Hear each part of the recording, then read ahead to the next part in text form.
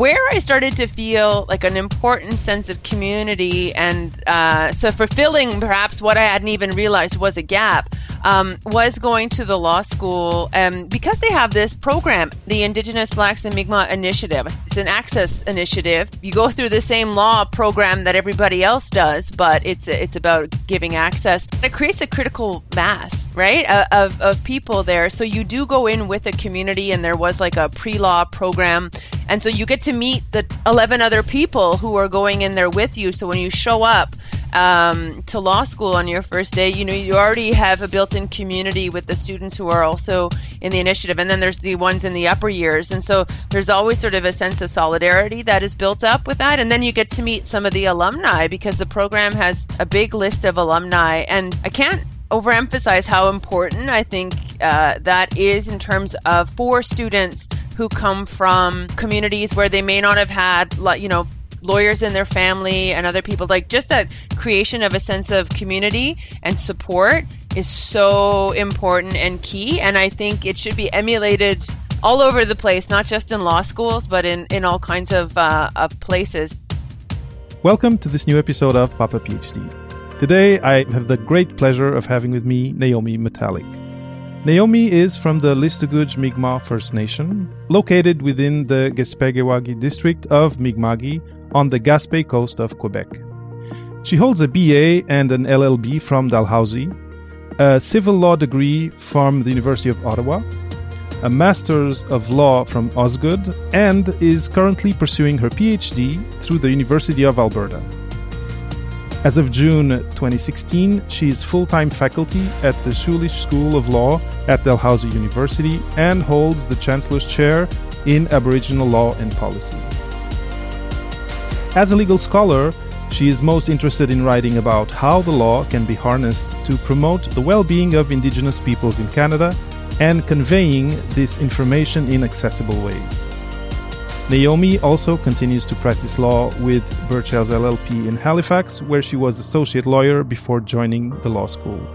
As a member of the firm's Aboriginal Law Practice Group, she has appeared before the courts of Nova Scotia, New Brunswick, and the federal courts in a number of high-profile cases involving First Nations clients.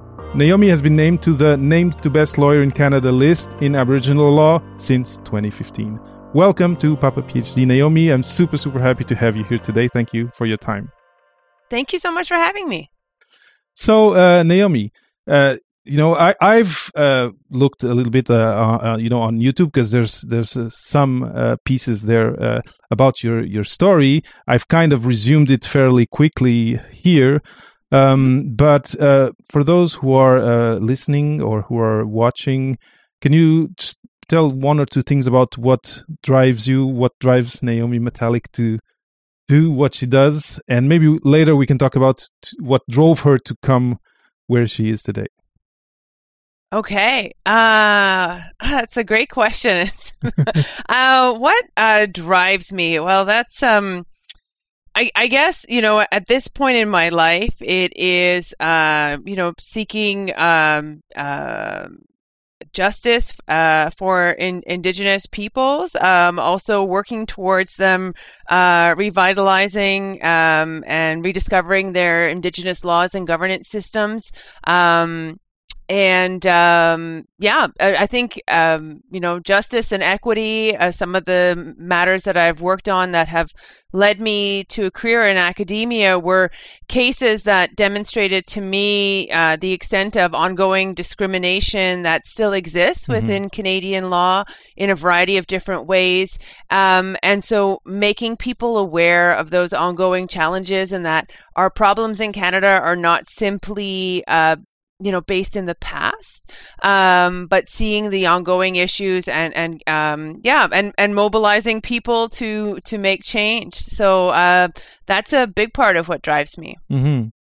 And so knowing, having looked at how you came to become a lawyer, one thing I didn't find, or at least I'd like you to talk a little bit about, is thinking of Naomi, who was, at the Gespegewagi district before law school, is if you can kind of recount or rethink about that time before and about thinking of leaving where you lived and what brought you at that time to think, oh, I want to go study, I want to go become a lawyer? And what was that first inkling of, I want to leave here where I grew up and live, and I want to go study that?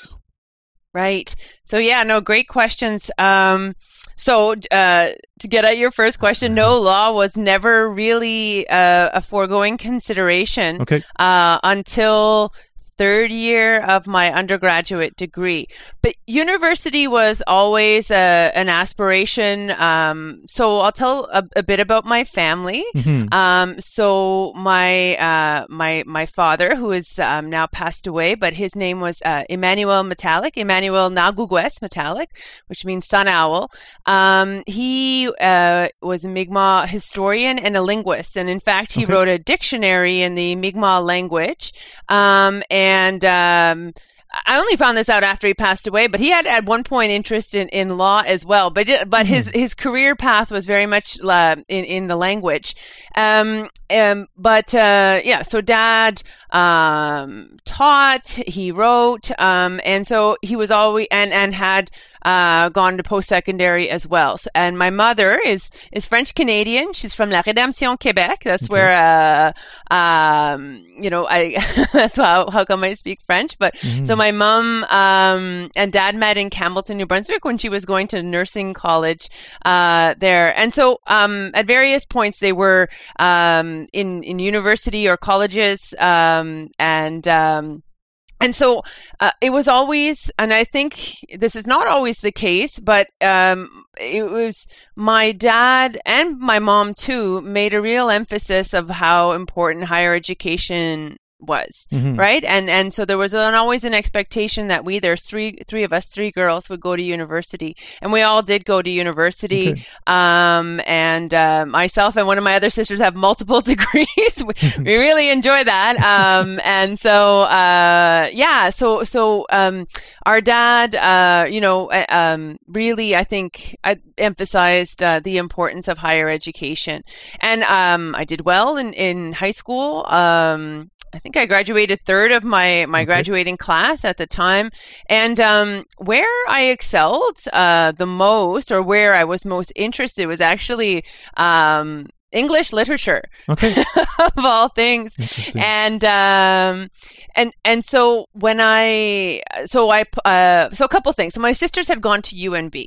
And I think being the youngest, perhaps, and just I had a somewhat of a desire, actually, to kind of break out on my own, right? And I wanted to go further than my sisters had, so I went to the big city of Halifax, at least from where I was, from my vantage point. So I applied to Dalhousie and got in, and I had an English. I applied. I had been thinking about journalism or getting a degree in English. I looked at the program at the University of King's College at Dalhousie. Well, it's associated with Dalhousie, but they have a journalism program. But I ended up going into getting an English degree, and it was good, but actually it kind of turned out that I realized I wasn't as interested in it as perhaps I had initially, but at the same time was taking other undergraduate courses in philosophy, which really interested me, particularly those in like ethics and philosophy of law, sort of thinking about concepts in abstract ways, particularly around justice, and had also taken history courses where despite growing up in a First Nations community and having a dad that did some work in this area, still, like, my high school education, which was in New Brunswick, even though I grew up on the Quebec side, we got bused to school in New Brunswick. And we, the focus on history, at least at that time, there was virtually very little taught about Canada's history with Indigenous people. So I took courses in university, and I found myself just, taking out a bunch of books from the library. Like, one of the ones that had like the biggest impact on me was I'm forgetting his first name, but it's over there on my bookshelf. Cardinal, The Unjust Society. But then also read some books by Malloy, like I think one, John Malloy, I think it was called Skyscrapers Touch the Sky, but it was about residential schools. So my history degree, my history courses really sort of started to open my eyes to Canada's treatment of Indigenous peoples. And I think paired with the stuff I was doing in philosophy piqued my interest. And then as an Indigenous student, I would go hang out at this center they had on the campus for Indigenous students, and they have an advisor there, and people would come hang out. And there was another professor who was just completing her master's degree in law, and was the director of the Indigenous Blacks in Mi'kmaq initiative at the law school, which was created out of the Donald Marshall Commission, a response to that by the university, which creates spots for Indigenous and Black students in law school. Anyway, she kind of put the bug in my ear about this, and I hadn't really considered it. And I didn't even really, there was no role models in law around me growing up. No one in my family was a lawyer, and I didn't really have much of an idea about it, but it was kind of interesting. And so I did apply to go to that school, and that's, and I guess the rest is history. Yeah. Or I could talk more about that, but yeah. No, it's interesting. And it does kind of fuse these different interests that it seems that you kind of grew, that kind of grew while you were in university. So, of course, the English, but then the history, the philosophy, and it feels like law kind of encapsulates all of that in a certain way. Absolutely. So, very, very interesting. So having this initiative, this inclusion initiative, then helped for sure in a way. But it's funny because I was going to ask you something and you answered, which is I was going to ask about role models. Growing up as a scholar, and it's interesting that your dad was kind of a scholar in his own way himself, and you and clearly your sisters like took on that that gene and took it forward. But it's interesting. It makes me think about context and about the nature nurture. The inspiration from your dad might have been an important thing. But going back to university, and the thing I wanted to maybe go through is you didn't have growing up role models around you of people who were from Indigenous peoples and were lawyers, were in law. But was it the same in university too? So when you got into university, did you feel at all that you had people with whom you had commonalities in terms of coming from Indigenous peoples in university, even in your undergrad? But then were there people you could start looking up to and say, okay, that's what a career journey in this domain looks like from my standpoint of coming from where I do come from?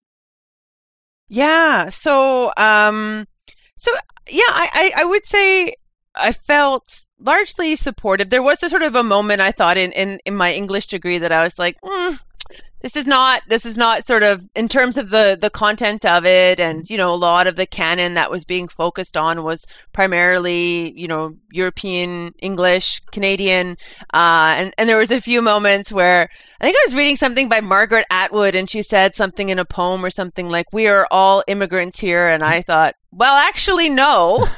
Yeah. Some do not consider themselves immigrants here. So I had, I think sometimes, and that's why sort of I gravitated to some of the other courses that I thought were fulfilling more of a sense of, around Indigenous issues. But this was sort of a self-exploration too. Like it kind of, as you kind of go on, you realize what you don't know and then start learning about the things to fill those gaps. And so that was interesting. But I did go to quite frequently the Indigenous Student Center. And so I got to meet other students who were in programs. And the lady that I mentioned, her name is Patty Doyle Bedwell. She's still a professor at Dalhousie. So she was a role model for me and was the one who had encouraged me. Okay. And so about this question about so I didn't feel I felt okay, I guess, in undergrad. There wasn't a ton. I don't recall there being any other Indigenous students in the English program. So it wasn't I didn't sense like like a huge sense of community from that. But I was getting it from going to the center. But I had other friends as well, but who were not just Indigenous, but where I started to feel like an important sense of community and so fulfilling perhaps what I hadn't even realized was a gap was going to the law school because they have this program, and I think it's the Indigenous Blacks and Mi'kmaq Initiative. I call it a program. It's an initiative. It's an access initiative. You go through the same law program that everybody else does, but it's about giving access. And one of the things that I think, and I've written a little bit about this, why I think the initiative is so important, is kind of that it creates a critical mass, right, of people there. So you do go in with a community, and there was like a pre-law program, and so you get to meet the 11 other people who are going in there with you. So when you show up to law school on your first day, you already have a built-in community with the students who are also in the initiative, and then there's the ones in the upper years, and so there's always sort of a sense of solidarity that is built up with that. And then you get to meet some of the alumni, because the program has by that time it had been in place for about 20 years, and now it's been in place for over 30 years, and so there's a big list of alumni, and I can't overemphasize how important I think that is in terms of for students who come from communities where they may not have had lawyers in their family and other people. Like, just that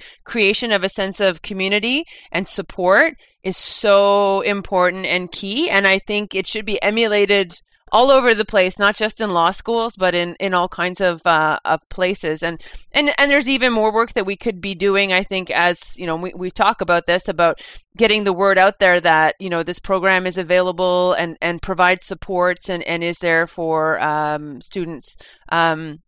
It's not too bad in terms of recruitment, but I think we could even be doing more. But I can't overemphasize how important I think access initiatives like this are. Yeah, they call it the IBNM initiative on the site, and it's true that I found it inspiring. And I was going to ask you, but maybe you don't have the answer, is whether you knew whether it exists in other places, if things like this exist in other universities, because it is inspiring. And we hear talk about safe spaces, and for sure having a cohort of people who come in with you, that's already a first safe space. Then you mentioned it all. Like, then the higher years, it's an expanded safe space, and then the alumni with whom you can even have conversations of, okay, after your degree, what happened? Where did you go? How did you navigate? It's a rich resource, and very, very helpful for sure. And I do wish that it exists somewhere else, so that it's emulated. And I think it started in '89, so I hope there's been time for other universities to catch on. So last I looked, University of British Columbia has something or at their law school, I think, for between 10 and 15 Indigenous students. Okay. And I think maybe U of T potentially. There's been a few others, but none. It hasn't caught on the same, to the same extent with other places. There's a few, I think there's maybe one or two schools that will save a seat for an Indigenous student. I think there's like an agreement between Newfoundland and I forget which university, but it hasn't caught on in a really significant way, which is unfortunate, because it really has. Like, there's 250 alumni or more than that now from the program. We get together, we support each other in our careers and all that, but we've also just had a huge impact on Nova Scotia and beyond. But I think, the amount of people who have, been in positions of power within the Nova Scotia justice system and beyond that, who are alumni of the program, is just amazing and really make a difference. I have an Anishinaabe friend from Ontario, and she says, I love just going out east. I call it the land of lawyers. There's just all these Indigenous lawyers out there. It's true, there's a lot of us, but it is fantastic for, so many reasons. I can't even list them all, but in some of this work that I'm even starting to do now on Indigenous law revitalization, to be able to draw on a bunch of alumni who would be interested in doing that is also, I think, super significant. So, not a lot of other programs like that, but there ought to be. Let's hope that with all the talk and action, in diversity, equity, inclusion, that I hear every day today, that things like this will be in people's minds, and that projects like this happen more and more. I think our medical school just started a cohort. So the Dalhousie Medical School has just started that, but it should be happening all over the place. It's so important. It is. Because otherwise students are so alone, right? And don't have those supports. And that can make all the difference, especially when you're coming from communities that, where there may not be a history in the family or the community of going to university. And also there's just massive culture shock that can also come with that for some people. No, and I feel that somehow you were blessed to have this model of your father and also your mom, who were really adamant as to education is important. But for people who maybe in their context, their day-to-day context, this doesn't happen, having someone who maybe who they can look up to and say, oh, okay, this person looks like me, comes from where I come from, and is doing this. They can visualize themselves. They can project themselves into the future in these positions. And like we're talking about being a doctor, we're talking about being a lawyer, which are high prestige, but can also be daunting in a way if you don't have these people around you. I wonder whether you and these programs also have kind of outreach programs to geared towards young people. But I think again the value of something like this is so huge, so great, and I really commend the law program for having that, and for people who are listening and who are maybe thinking, and I'm thinking of young people, but young women coming from indigenous communities, to look at you, for example, and say, okay, I can become a lawyer. If I recall well, you were a clerk, right, at the Supreme Court. And I have people who are in law around me, and I know it's a big thing, right? And I think one of the things I want to do with this podcast, Papa PhD, is, and it's in another context a little bit, but it's kind of the same thing, is one of the best ways to inspire people is showing the story of someone who resembles you. And this is why I'm super happy to have you here today, and it's why I think having these initiatives to just give access and to create community, it's huge. It's a very positive thing. Yes. Yeah. So now I am starting to hear students who are like, we come to Dalhousie because, you're here. And now we have a couple of other faculty members who are Mi'kmaq as well. And so we're starting to hear that as well. And it's, representation is super important. We're also doing work to try to also make sure that the content of the, what's taught at the law school reflects Indigenous peoples and is responsive to the Truth and Reconciliation calls to action, specifically on law school education. But representation is a huge part of it. So, Yeah, and well, you just mentioned reconciliation, and it's one of the things that paths to reconciliation. So, and I do think initiatives like this are part of those paths. But now you mentioned something else that you're focusing on, which is reviving, and in your domain, of course, reviving First Nations and Indigenous peoples' law. And I want to kind of stretch the concept a little bit more. And given your experience, given you being in this academic community where there is representation, where curricula are being changed to be reflective of the people who are coming in as students, I don't know if you could extrapolate this experience of being in law school and making things change there. And now you're talking about how medicine also is creating a cohort. I wonder if we can have kind of an exercise of maybe utopia, let's say, of what things can look like if we really reconciliate, and if there's more place, not just for individuals coming into university, but for culture, from here, from this land, coming into university also. I don't know if it's a bit too poetic, but I don't know if you have a comment on this, and maybe just staying in your domain if you want, because I know you're working on this.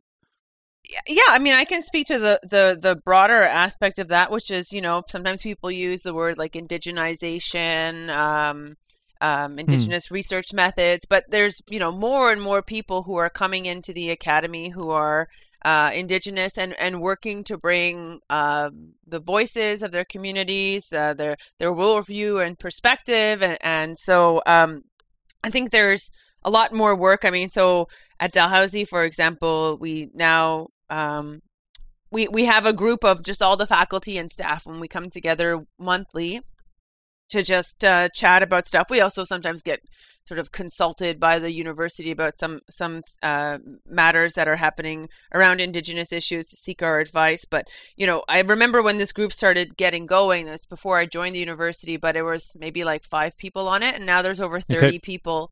30 people, and we have, over, a dozen faculty members at a variety of different faculties who I think are all trying to make important changes to do this. And, it takes different forms depending on what people are doing in the domain that they're in. But there's some excellent work that everyone is doing. I'll speak sort of more specifically to some of the stuff that I've been trying to do since coming to the university. So I got here in 2016, and that was the year after the Truth and Reconciliation Commission's calls to action and final report.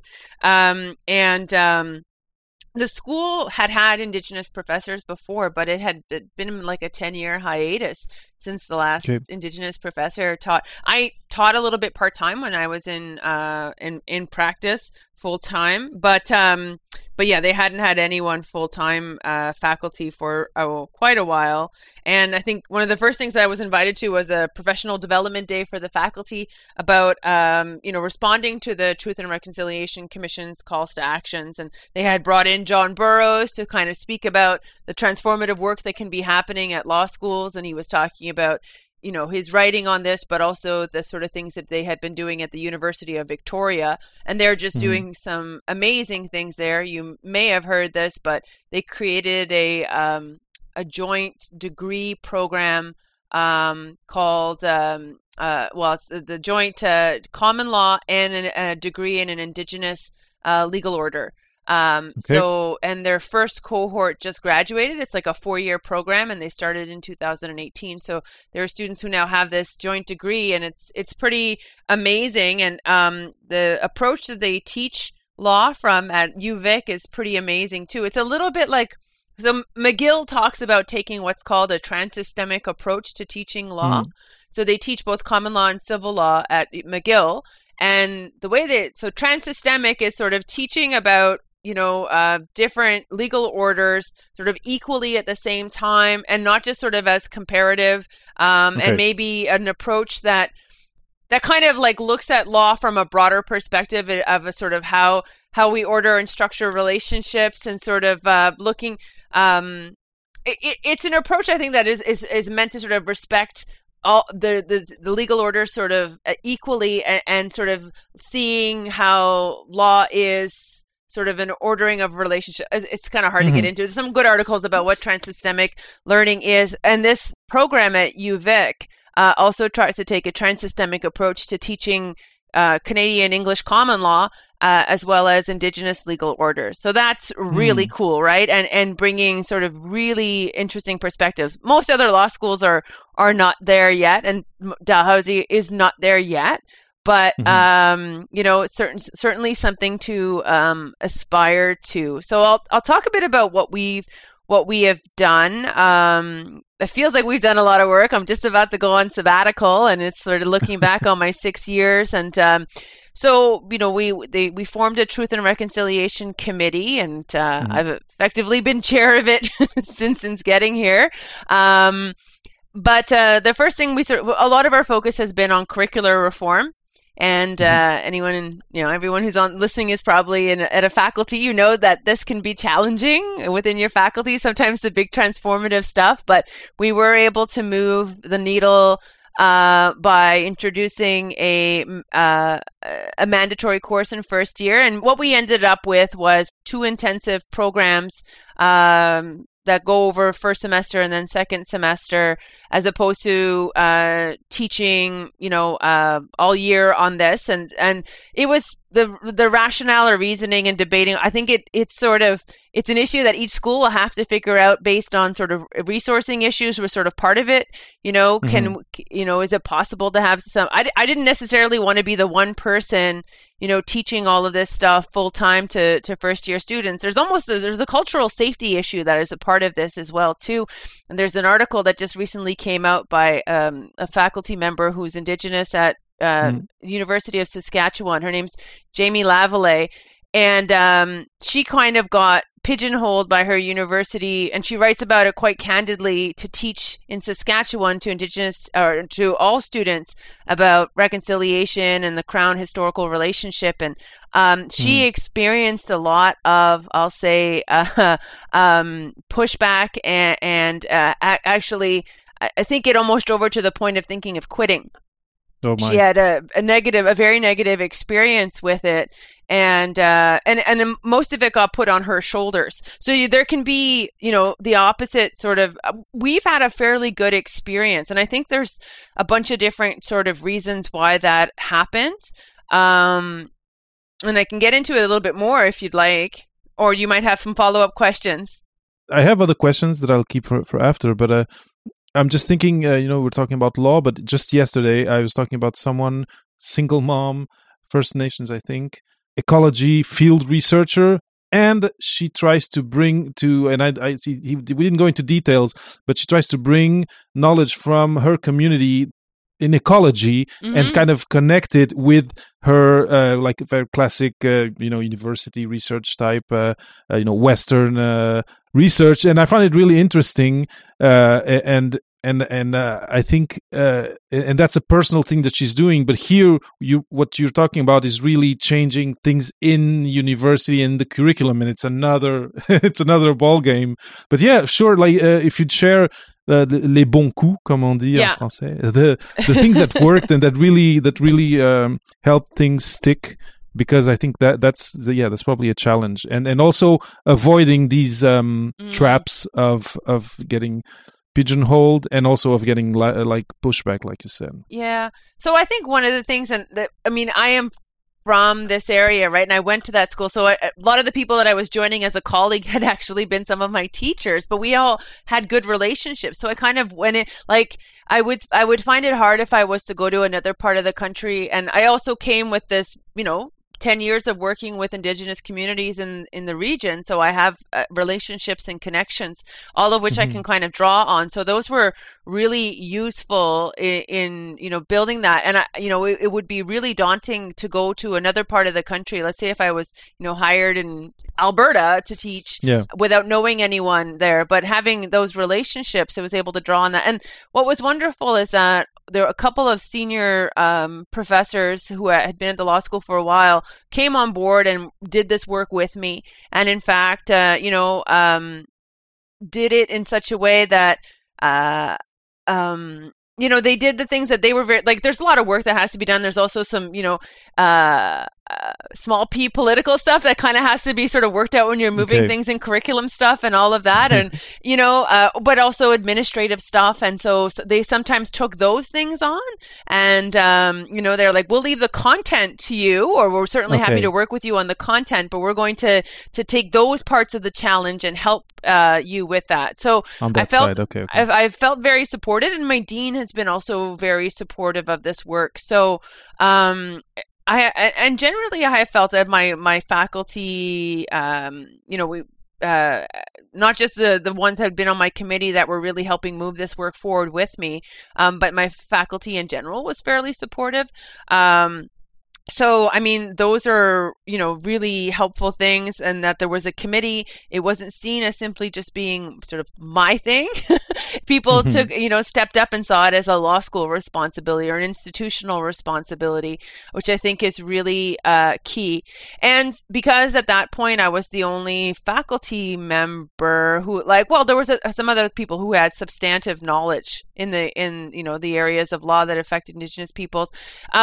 We kind of came up with a model that did not require necessarily the teaching element of somebody, being in front of a class of 60 people and just sort of talking about teaching them that way. Like pedagogically, we've designed it in sort of different approaches, and we've played with some models, and then we pivot and try. And where we're at right now, we actually quite like how it's worked. I mean, and there's only so much that you can kind of do. And like I say, we did an intensive, and there, I think what we're getting for in sort of the intensive course that we have, it's not the be all and the end all, but we see it as like one part of what they're going to get out of law school, right? And that there are other places along the way that they can get more information in their other courses.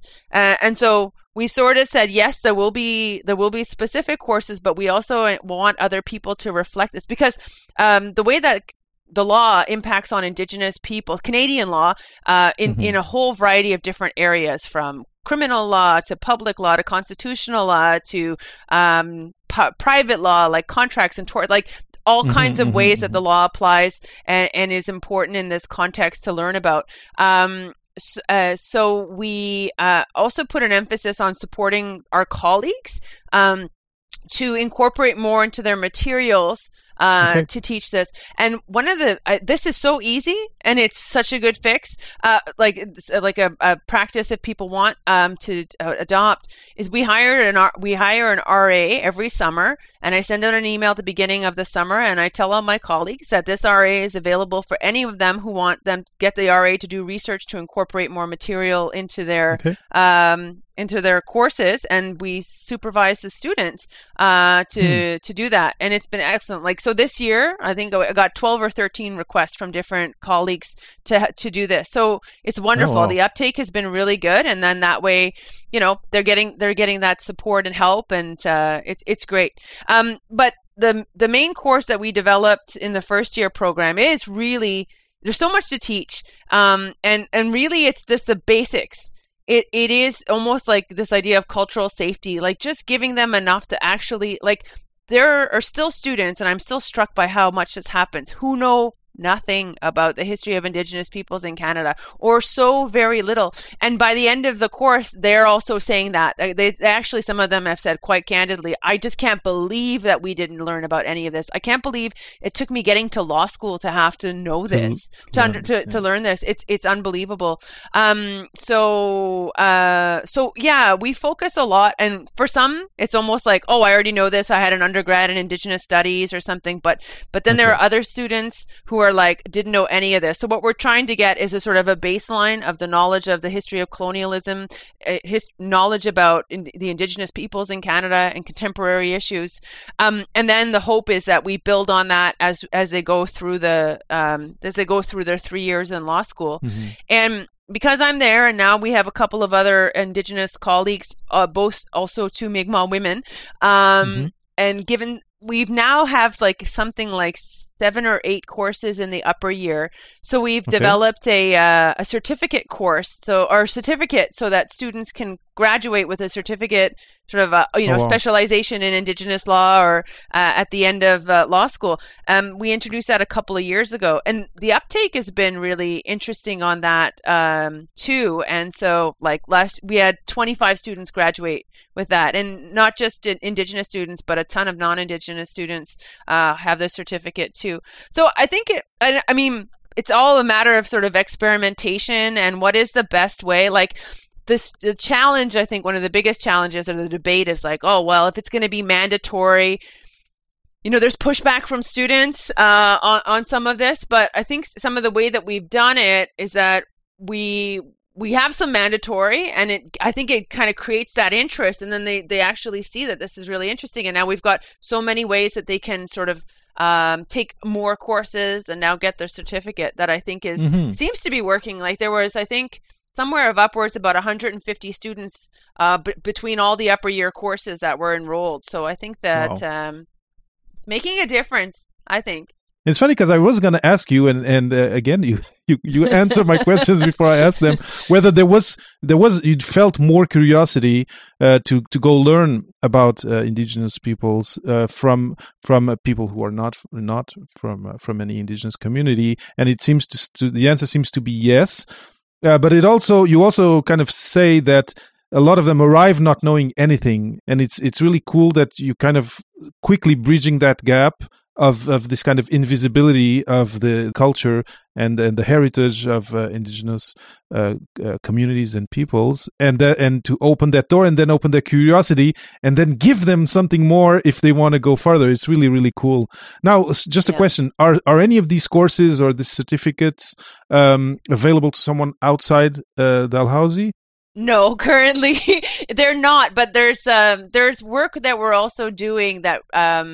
So University of Ottawa recently, the civil law program has created a certificate for Indigenous community members to learn both about Indigenous legal orders, but also state legal orders. And at the end of it, they have a certificate, and the kind of idea is that might get them into pursuing then further, and it can count towards going to the civil law program at Ottawa U. But I'm very interested in developing and looking at sort of training models, supports for communities, and some of the work that we're doing around Indigenous law revitalization.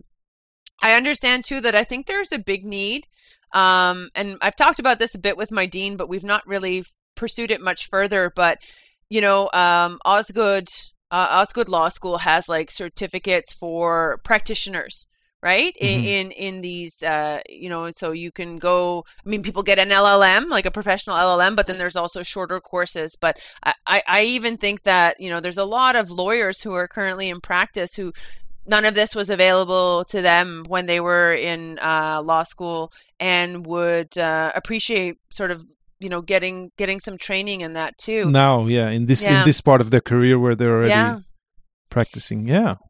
So, it's a possibility. There's so much to do.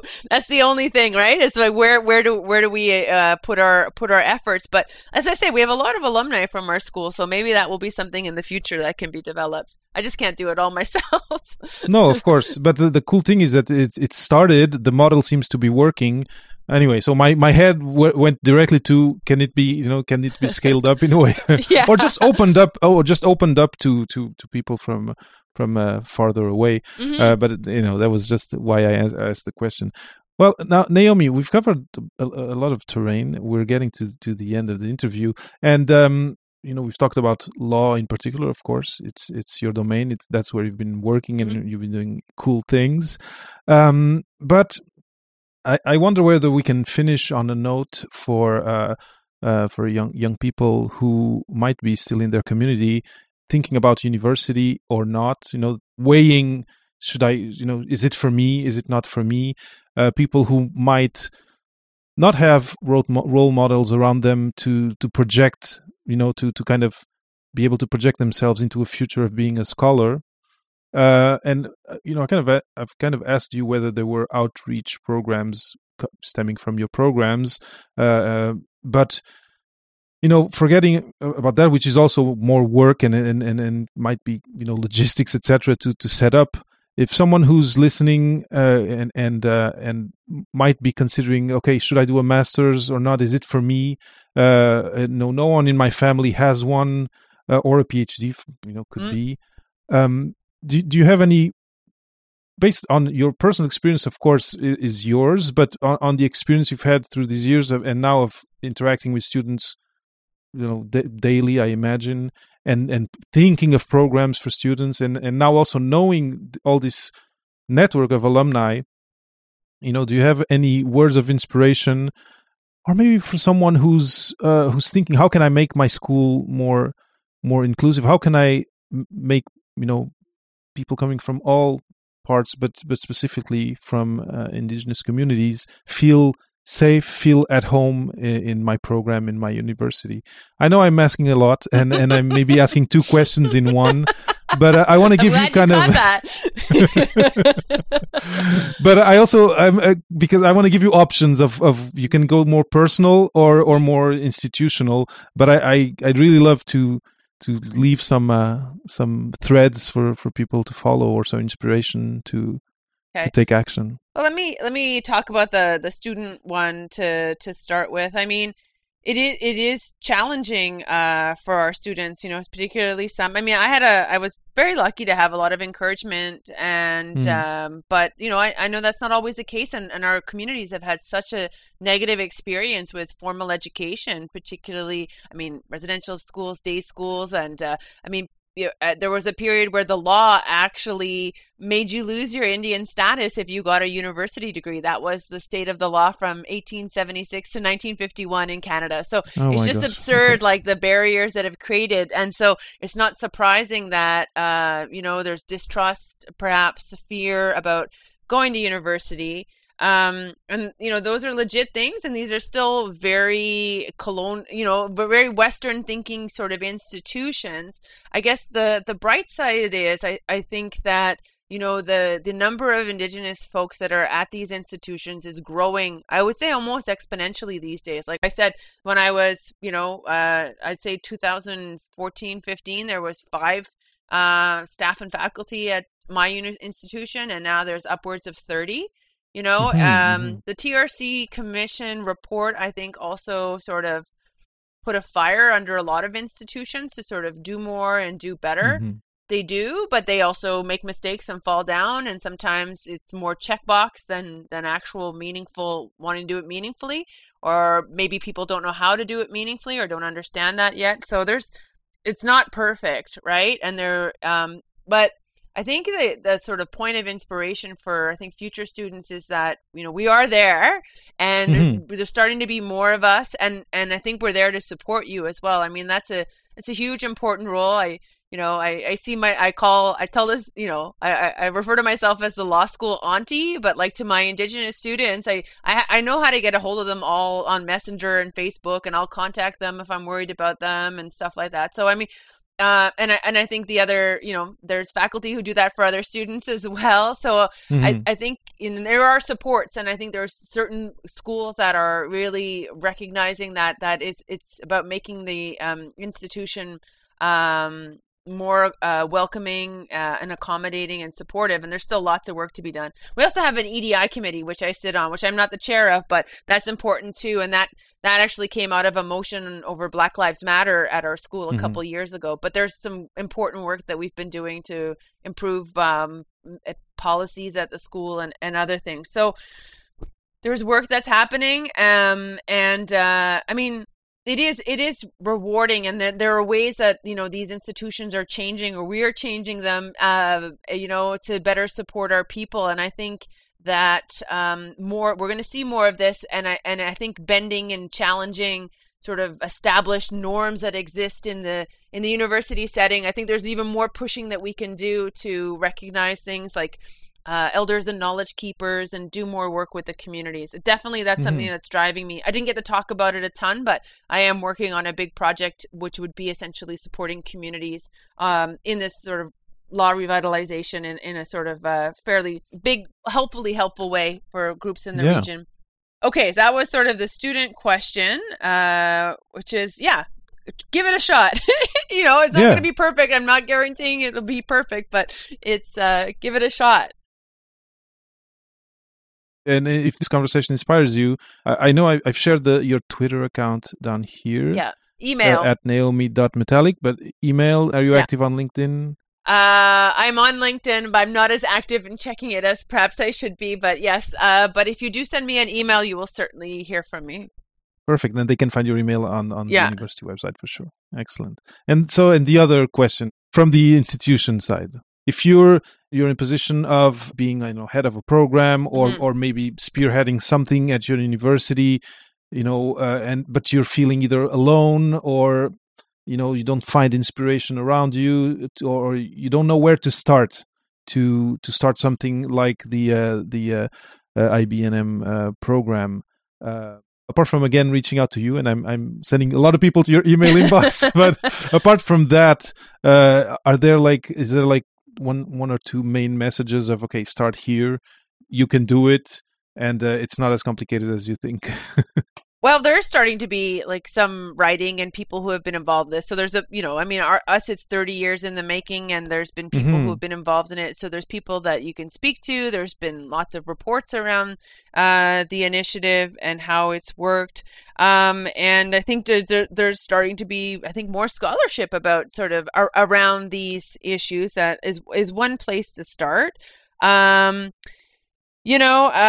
don't think the answer is, again, simply hire an Indigenous person and they will solve the problems for you. Magically, right? no. No, that doesn't really work. I mean, I think that, for me, a major part of it was that level of support. So if you're there, you probably have colleagues who are also interested in that. I think, representation does matter, but it's an institutional commitment. So, it's thinking that through and thinking about the sort of supports that, if you are going to bring somebody in who perhaps will play a major role in this, what are the sort of supports that they might need, and who, people who can also work with them to help them, I think is really important. And there's I've seen at least two, I think, different master's thesis now that have looked at sort of different schools' approaches to reconciliation. So there's some writing and thinking and analysis around this as well that people can read. So I think those are some of the ideas, and maybe be reaching out to other people in other institutions to have talks about how they did it, what worked, what didn't, what are the the pitfalls.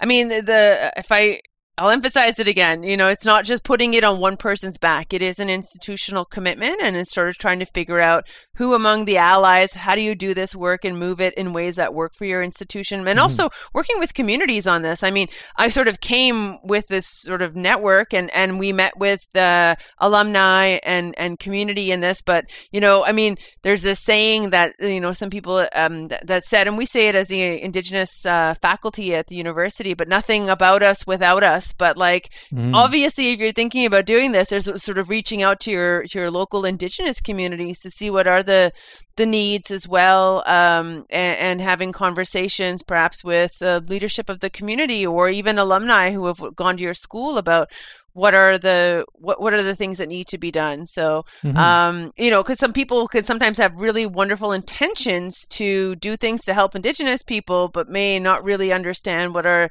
the challenges and issues. So I would be remiss if I didn't emphasize that as well. Of course, at the risk of being out of phase with the actual needs of the communities.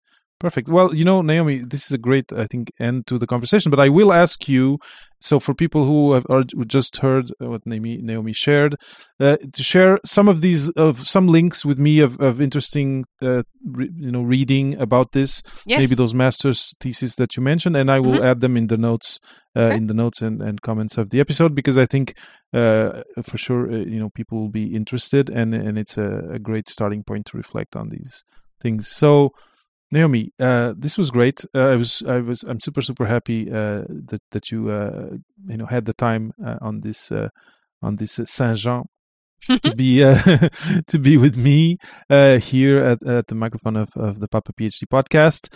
I wish you all the best for the projects that are ongoing. Also, all the best for your sabbatical that you for sure sure deserve. I'm writing a PhD while I'm doing it. Well, that's it. You take a break on something and then you work on the other project. And going to the Supreme Court of Canada on a matter. Oh my gosh. Okay. Well, but a good break from those academic duties. Yeah. And then have a good time writing your thesis for sure, and then doing your other work, which I think is very important. I'm super happy. I feel blessed for having had you here today, talking about this from your standpoint, which I think is interesting, number one. And I really appreciate all the reflection and years of thinking about this and working around the theme that you've had. And I think it showed during our conversation. So merci beaucoup. Thank you so much. Merci à toi. Balale.